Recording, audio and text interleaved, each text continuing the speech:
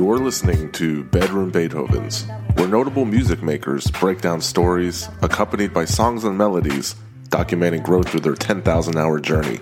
And me? Well, my name is Cello, your host.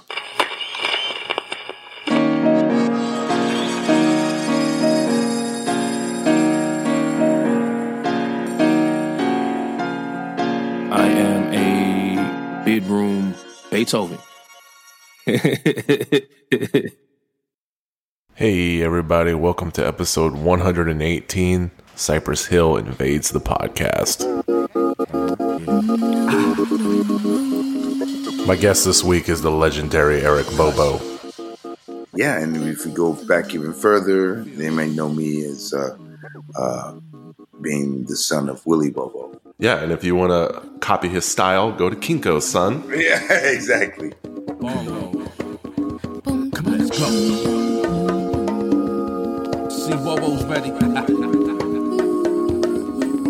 Rhythmatic, you ready? Ladies,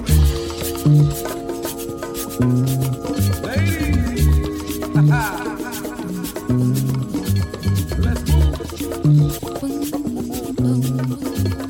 Yeah. Lots to discuss this week as the percussionist for the Beastie Boys during the years surrounding ill communication and about to cross the 30-year mark for the OG Cypress Hill. We get into the weeds with Eric Bobo's broad musical influences, and what started on one fateful evening in Hollis, Queens has transcended into 50 years of musicality, and we pump the brakes through Cypress Hill smoking sessions, day jobs, college, mentorships, all leading up to his newest body of work, Empires, with him and Stu Bangas behind the boards, with some legendary talent lending themselves to it. Let me name drop a couple names. You got Apathy, Ill Bill, Mr. Lift, the homie Rhetmatic, Psycho Les, Exhibit, Pharoah Monch, and of course Be Real and more. Go get that album wherever it is that you get music. Right before we jump into the fires of conversation, though, this little podcast of mine would like to thank you for your attention to this short sales pitch on how to support me. I'm everywhere online to consume this great content: YouTube, Instagram, Twitter. Just search for the show. Bedroom Beethovens is the website, and if you want to donate the show, you can support me.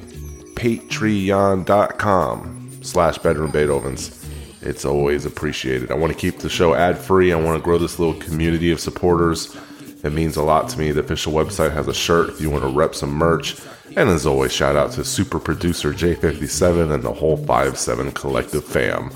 One could say I'm building a little empire myself, in my own little way. But the man of the hour is here. So let's get this episode rolling. Sit back, light one up, and let's peer inside the mind of the great and powerful Eric Bobo.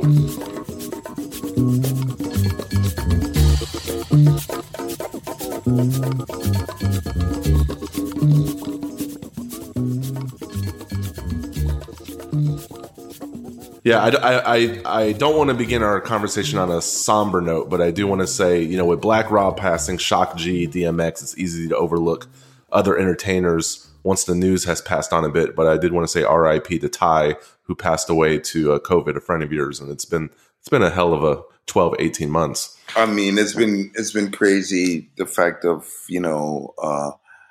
how this has really affected the world, everybody in it, and we've lost some really, really good people.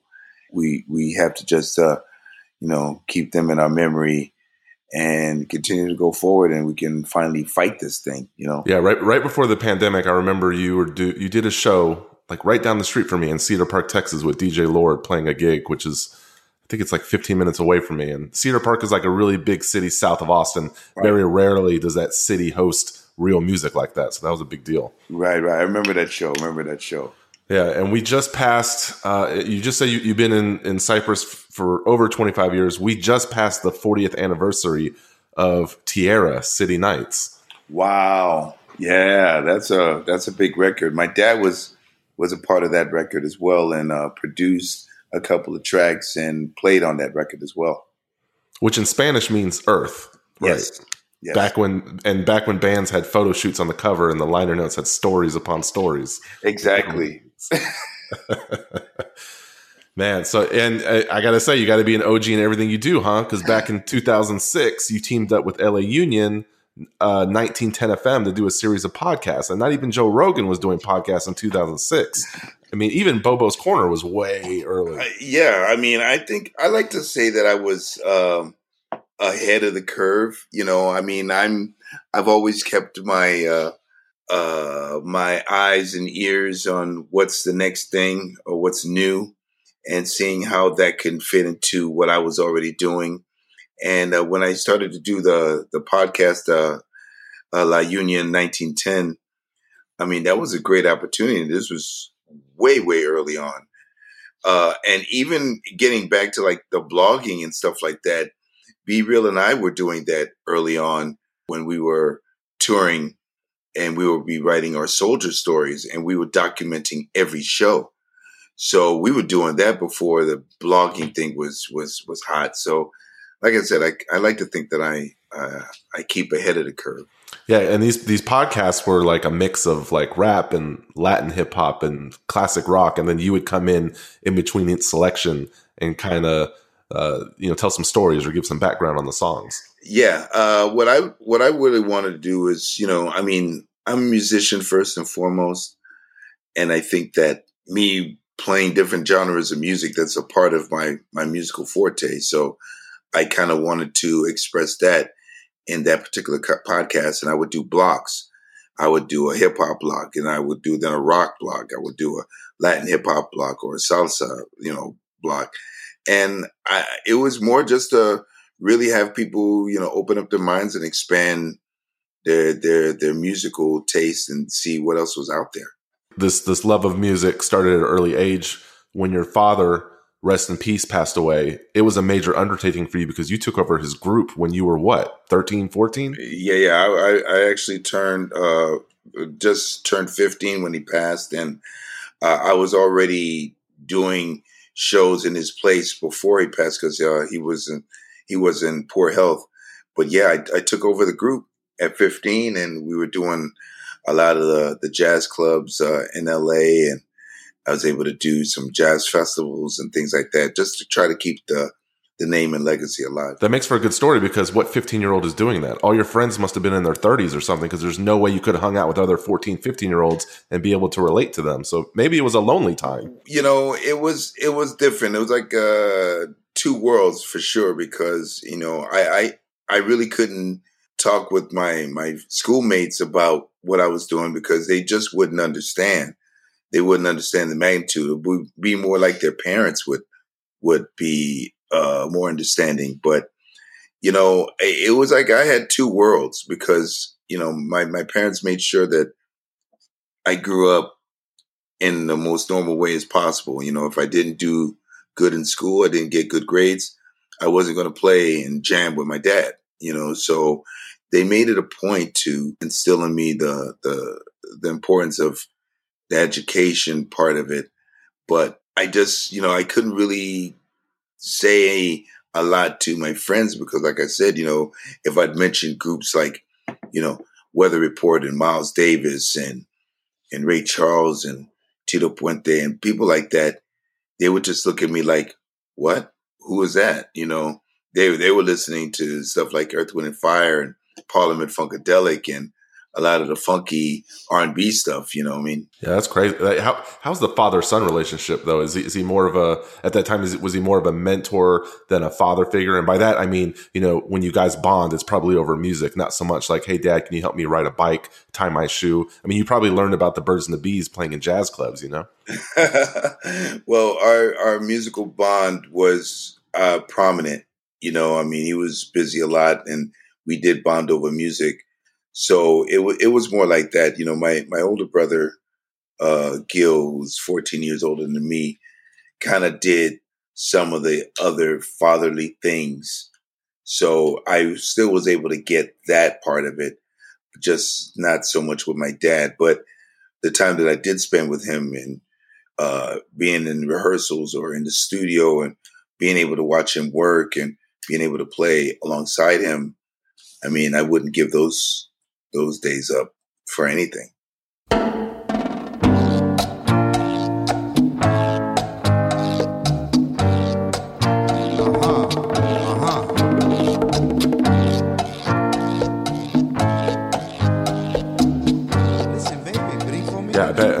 think what I find really cool too is pretty much your dad's entire adult life he was with your mother. And I don't think people really think about how amazing that is, because she didn't have the luxury of like Barry White's wife, who was in the band herself. You know, if your dad went to Ghana to play in an era of no cell phones, I mean, you were gone until you came back, and they really held it together.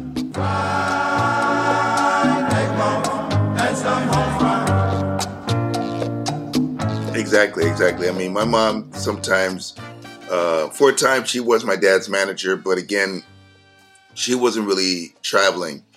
So she was a stay-at-home mom. And, you know, it was difficult at times because, again, we didn't have the technology of what we have now, you know, to be able to, you know, FaceTime or do anything like that. You know, it was either calls or letters, you know. But my dad, and he wasn't really away for that long a time, because when I was born, you know, he was still touring and stuff, and he would come back and I didn't recognize him. I would cry, you know. He made it a thing that he wasn't going to go and be gone for more than like 2 weeks or a week and a half. And, you know, he didn't want to really be away because he didn't want me not knowing who he was.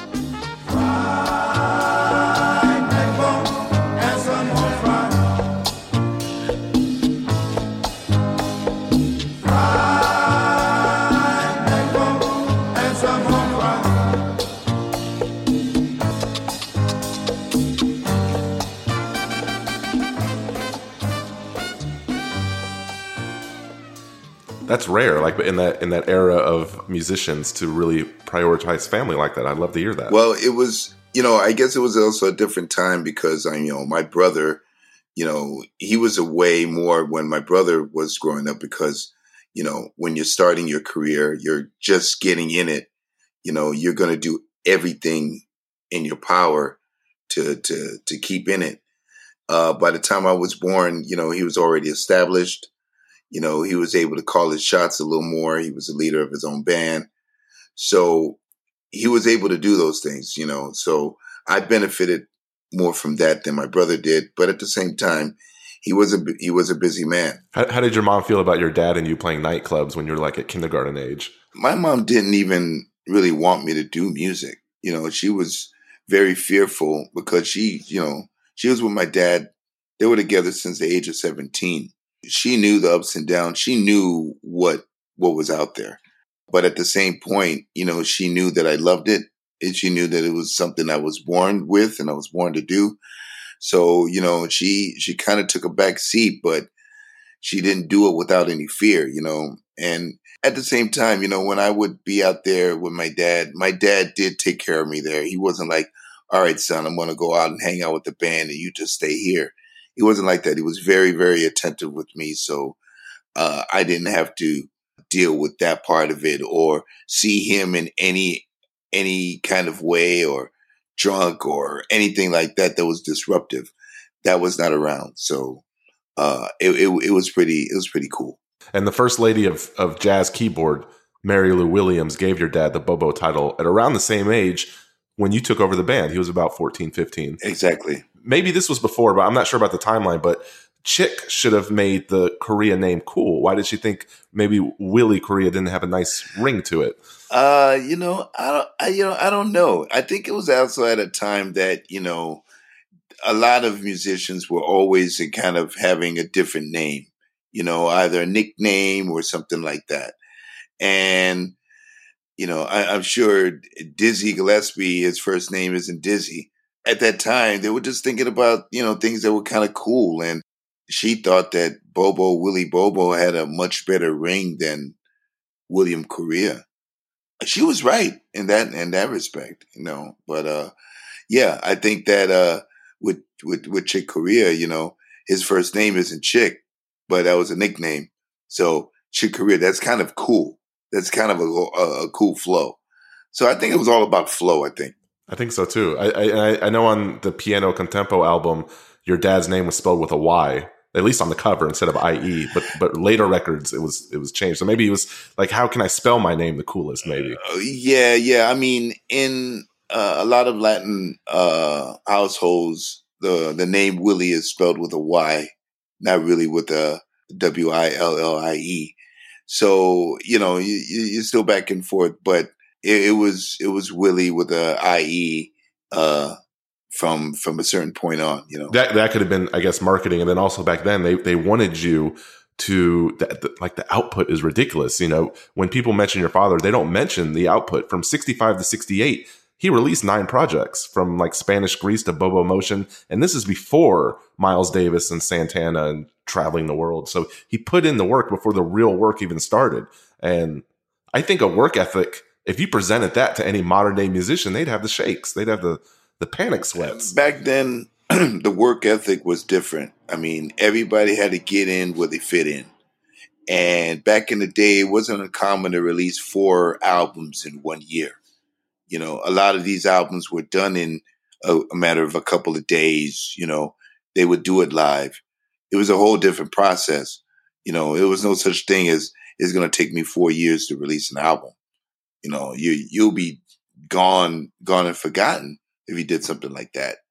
Also, being surrounded with all of that talent, I mean, you had to do whatever you needed to do to stand out. My dad was able to do that at an early age. I mean, I think it was like 18, 19 years old, he was voted best percussionist in Downbeat magazine. I mean, that was a really, really big deal. With him, Mongo Santa Maria, Tito Puente, them 3 formed what still arguably today the best percussion rhythm section ever. Back then, you had to really put in that work and that work ethic. And the new artists of today, they don't know anything about that. And so, I mean, and I'm not, no disrespect to any of the new artists, but it was just a different time. It was a different time. Yeah, I want to use my platform to amplify last year the Spanish Grease, the life and sounds of Willie Bobo, because when I dove into stuff like that, and I found out musicians like Durf Reclaw, and I see his playing, I get introduced to other people. I don't know. It just seems like it's a rabbit hole that could benefit people that love music. They should start there. I think it's a fascinating era. Yeah. I mean, great music all around was coming out from a lot of different artists during that time. So, I mean, it is definitely a great time of music to study and listen to and kind of get from and get ideas from. And I mean, those things are tested and true even to this day. And that's why those albums are classics. That's why those albums were sampled later on in hip hop. That's why they stand strong today. Yeah, and if we talk about the golden age of hip hop, I don't think people mention Hispanics as much as they should. They only really talk about how black people carved the niche, but a lot of the breakdancers, a lot of the early guys were Puerto Rican or Dominican or Latin descent in general. It was a mix. It was definitely a mix. It was definitely black and brown. The Latinos, Puerto Ricans, the Dominicans, and the blacks, they all contributed to hip hop. I mean, if you listen to Rappers Delight and Sugar Hill Gang, all that stuff, that was live musicians. There was percussion in there. That's one. 2, a lot of the DJs were Latino, Puerto Rican. The break dancers, everything, there were a lot of, Hispanics there. When people see a certain, they see a certain face and it's the first time they're seeing it, they latch on to that. It's like Bitcoin. People say Bitcoin, they don't think of anything else. There's so many other things out there, but it was the first thing to catch the eye. And when you have Sugar Hill Gang and Curtis Blow and Grandmaster Flash and the Furious 5, they were all black. So it just became that this was from basically from Black Americans, and that just isn't the case. So how does a soundtrack like Saturday Night Fever end up meaning a lot to you? Wow.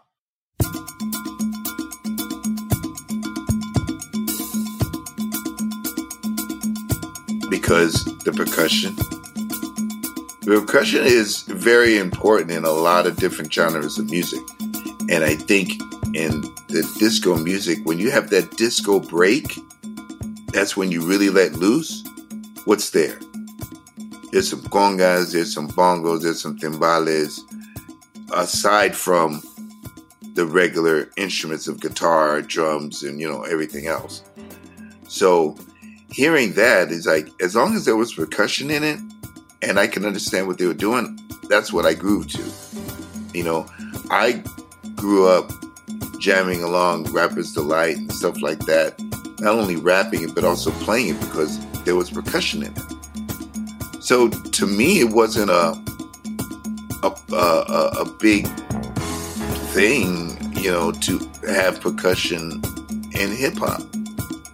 And that's why I think that I was able to succeed and make my lane because, playing that with the Beastie Boys and Cypress Hill, when it was just strictly MCs and a DJ,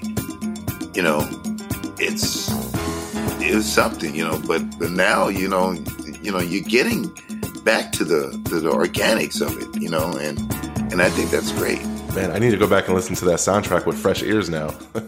I'm telling you, if you do and you listen to those breaks, I mean, all those little, just listen to it. Just listen. We Should Be Dancing. You Should Be Dancing by the Bee Gees. That big break right there. What's going on in there? That's some percussion heavy right there. So, yeah, check it out. It's there.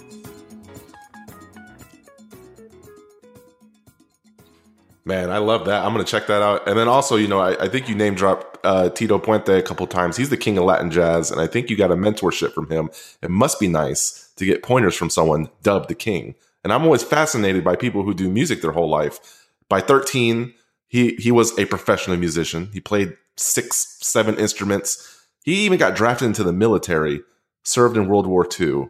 He survived and used his GI Bill to go to Juilliard. The guy won a Grammy a year before he died. He was all about music until the moment he passed. And that's just a level of musicality and dedication. I mean, I based my whole podcast on trying to talk to people who embody that. So that must have been great. It was really great. For me, it was special because he was very influential on my dad. My dad joined Tito Puente's band when my dad was 20 years old. So he was with Tito for 5 years. But in those 5 years, they recorded so many albums. And the original Oye Como Va and things like that, my dad was on those records. My dad was part of that. So when I got a chance to meet him and also play with him at times, I felt, man, I'm learning from the person that also showed my dad stuff. It was major for me. It was major. Because not everybody really gets that opportunity. I mean, as far as the musicians go, I was able to go and see him in these clubs and watch him and study him. I'm going to lump you into that category too, because your whole life was music. You worked at Music Plus. You also went to college for jazz studies, I believe. Yeah. Oh my God. You found out that I worked at Music Plus. Yes. I use it. I was, the thing about when I worked at Music Plus, I was like the human Shazam. I was already good. Like, back then, the person would come and say, I heard this song on the radio. I don't know the lyrics, but it kind of goes like this. Da, da, da, da. They would hum it out. And I said, oh, yeah, it's this guy. And you find it over there. This guy, you find it over there. I was like, that was easy. I mean, when you say, okay, stock up, get inventory about all of the cassettes. I used to love that shit because when I was little, when my brother would, pick me up from school and then he'd, go off with his girlfriend in the other room, he just put me in front of the turntable and the records. And I would just see the order that they were in and everything like that. That shit was easy. So it was like I was done early. And I loved it. I just knew that if I had a job, it had to be involved with music somehow. Wow. So the foundation's there. I mean, you worked with music, you went to college for jazz studies, you led your dad's band, but establishing yourself in jazz itself is hard. And I think that's why almost every great jazz musician of the last 100 years, they have fascinating stories of how hard it is to get on, which is why a lot of their stories end in tragedy. Did you kind of start to notice your life heading in that direction, and maybe it started with like a simple frustration of trying to get on it in the jazz genre? Well, what I started to notice is that, a lot of the jazz clubs that I knew, they were starting to change ownership or close. And the essence of the jazz club and having those people come and perform, that was kind of dying out in a way. LA wasn't like Europe that you could see the great jazz artists be there, because their appreciation for jazz is on a whole different level. Out here, it was just starting to go away. I mean, one of the only like genres of music, if you go to listen to a radio station and they're asking for donations to keep the station going, primarily is jazz.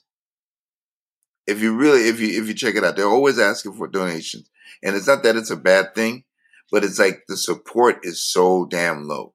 Record budgets to make jazz records, they dwindled down heavy. Just to me, the appreciation, everything was just going down south. And my frustration came with that. It didn't deter me from making music. I was already trying to find my voice and try other things, other genres. Hip hop was always kind of included in there. And a lot of people, when I started doing more of that, and I started doing some of the Beastie Boys and more on the hip hop side, those old cats were like coming down on me for like, why are you doing that? It's not real music. It's not this. You got to be doing this kind of music. You got to, and I just didn't see it in that way.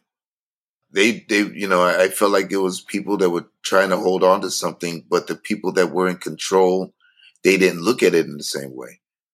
So, shit was kind of slipping. And I just knew that I had to find another way. Yeah, I think the one-dimensional minded people would think, well, Cypress Hill is just rap, or that might be their knee-jerk reaction. But you've been around the Black Crowes, Alice in Chains, Beastie Boys, everyone. And if you really listen to Cypress Hill, you're going to listen to blues, rock, reggae. There's a lot of genre blends in there. Yes. And I think that's important. I mean, even it was getting that with the Beastie Boys when they started doing like the instrumental jams, which were like on the jazzy, funky Latin thing. It was expanding. So they understood it. Muggs, doing the beats with Cypress, he understood it because he comes from that.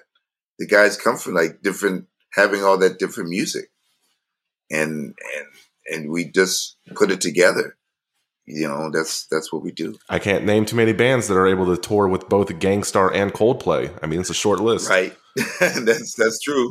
That is true. Well, educate me a little bit. What made Juanito Vasquez a great percussion player on Check Your Head?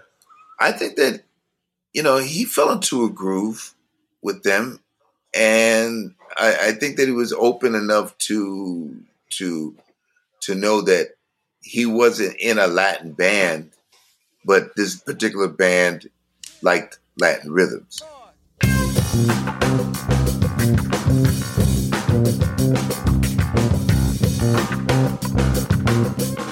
In a sense, I think that it was easy for him to be able to lay things down and lay a good percussion bed for them to be able to jam to. I mean, he was right before me. I don't think that I would have done anything different musically than what he did had I been there in his position.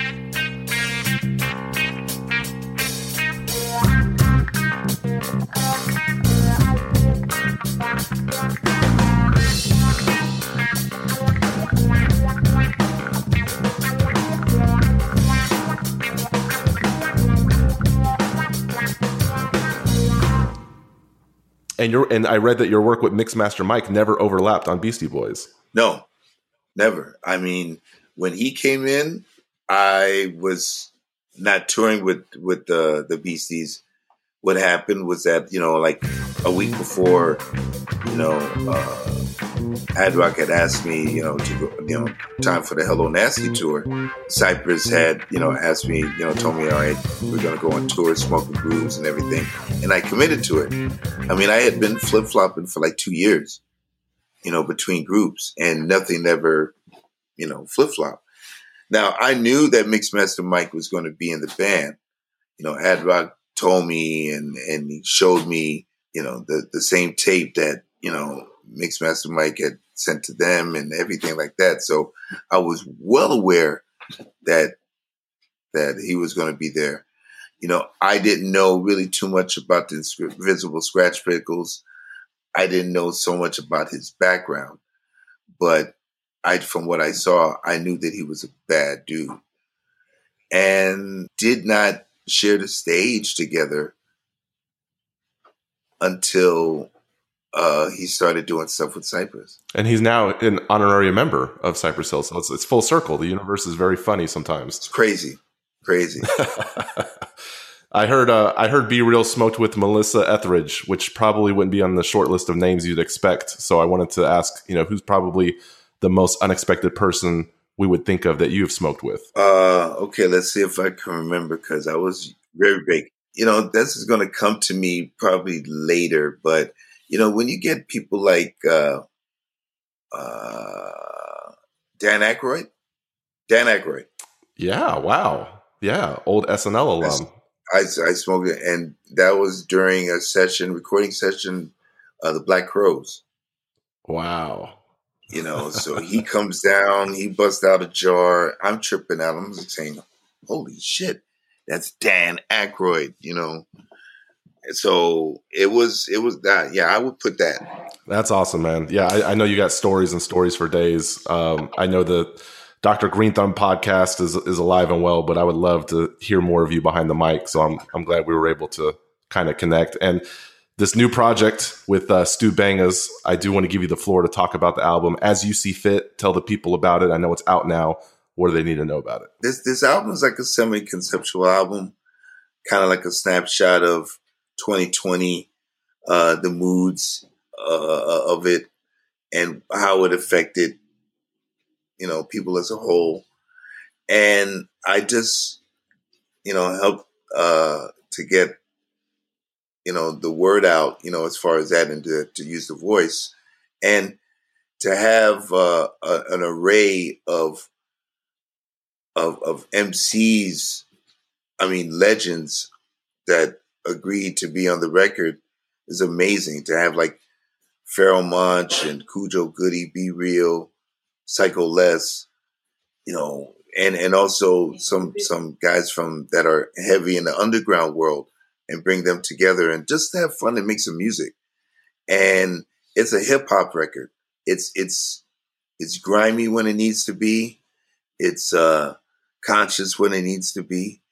And I think that from top to bottom, that it's just a well-rounded record that everyone can listen to and relate to. So be sure to check out Empires, out now on all streaming platforms. That's Eric Bobo, Stu Bangas. It's heavy. And for the vinyl heads, the vinyl even turned out really nice. Yes, the vinyl. We have marble. Marble, red, different colors. About 4 different colors. They're almost all gone. Test pressings are gone. People were hyped on this record before even hearing one song, and I'm just thankful about for the reception. Things have been very, very positive, and we look forward to giving more stuff from the album all year long. Yeah, and I gotta say, like, Muggs is going relentless with the collab projects. In the last 3 years, Al Divino, Rome Streets, Flea Lord, Mock Hami, Crime Apple, Rock Marciano, Little Ito. He must be creating like 10 beats a day. And it's almost like when you guys hit 50 years old, you get a Hollywood Walk of Fame, you sell 20 million records, and you're still hungry as ever. It's incredible. It's, Muggs, I commend him because he's still at the top of his game, and he's working with heavy duty MCs, and some that you might know, some that you might not have heard of. But when you listen to them, you're going to know of them. And it's just a good work ethic. Again, it's a different work ethic. Don't do anything that you don't enjoy doing. I think that both him, myself, Be Real, other big heads in the game, they're like, we still love to do this, and we're still hungry for it, and it's still a good friendly competition. It's like, we've done a lot and we've accomplished a lot, and we're grateful for that. But that doesn't mean that it's over. It doesn't mean that we just sit down on our ass and not do anything. It's easy to do that, but you still have to show that you're a force. And I think that's what we're doing, and we're having fun just making the best music that we can, and it's great. It's fun, man. It's fun. Yeah, and if people want to check out more, they can go to Netflix, check out LA Originals, which has an original score by you. It's an excellent score, and I hope it won't be the last, because Eric Bobo, the film composer, that has a nice ring to it. It was great to just dip the foot into the film scoring thing, because it's great. It's a different medium, and it's still creative, and you're helping to paint a picture with what's visual. It's a great thing. So I look forward to doing more stuff. Yeah, man. Between Cypress Hill virtual concerts and Bobo Token and this new album and scoring and everything beyond, man, I can't do anything but wish you a fruitful and successful year. And I know we played email tag, but I'm glad we were able to connect, and I really, really appreciate your time. Thank you for being here. Man, thank you so much. Thanks for being patient, and I'm glad we got to do this, man. Yeah, I didn't even know, but you were following me on Twitter, so I was like, man, does he listen to me? I got to reach out. yeah, man. Yeah. I got my ear to the streets, man. I got my ear to the streets. I appreciate it.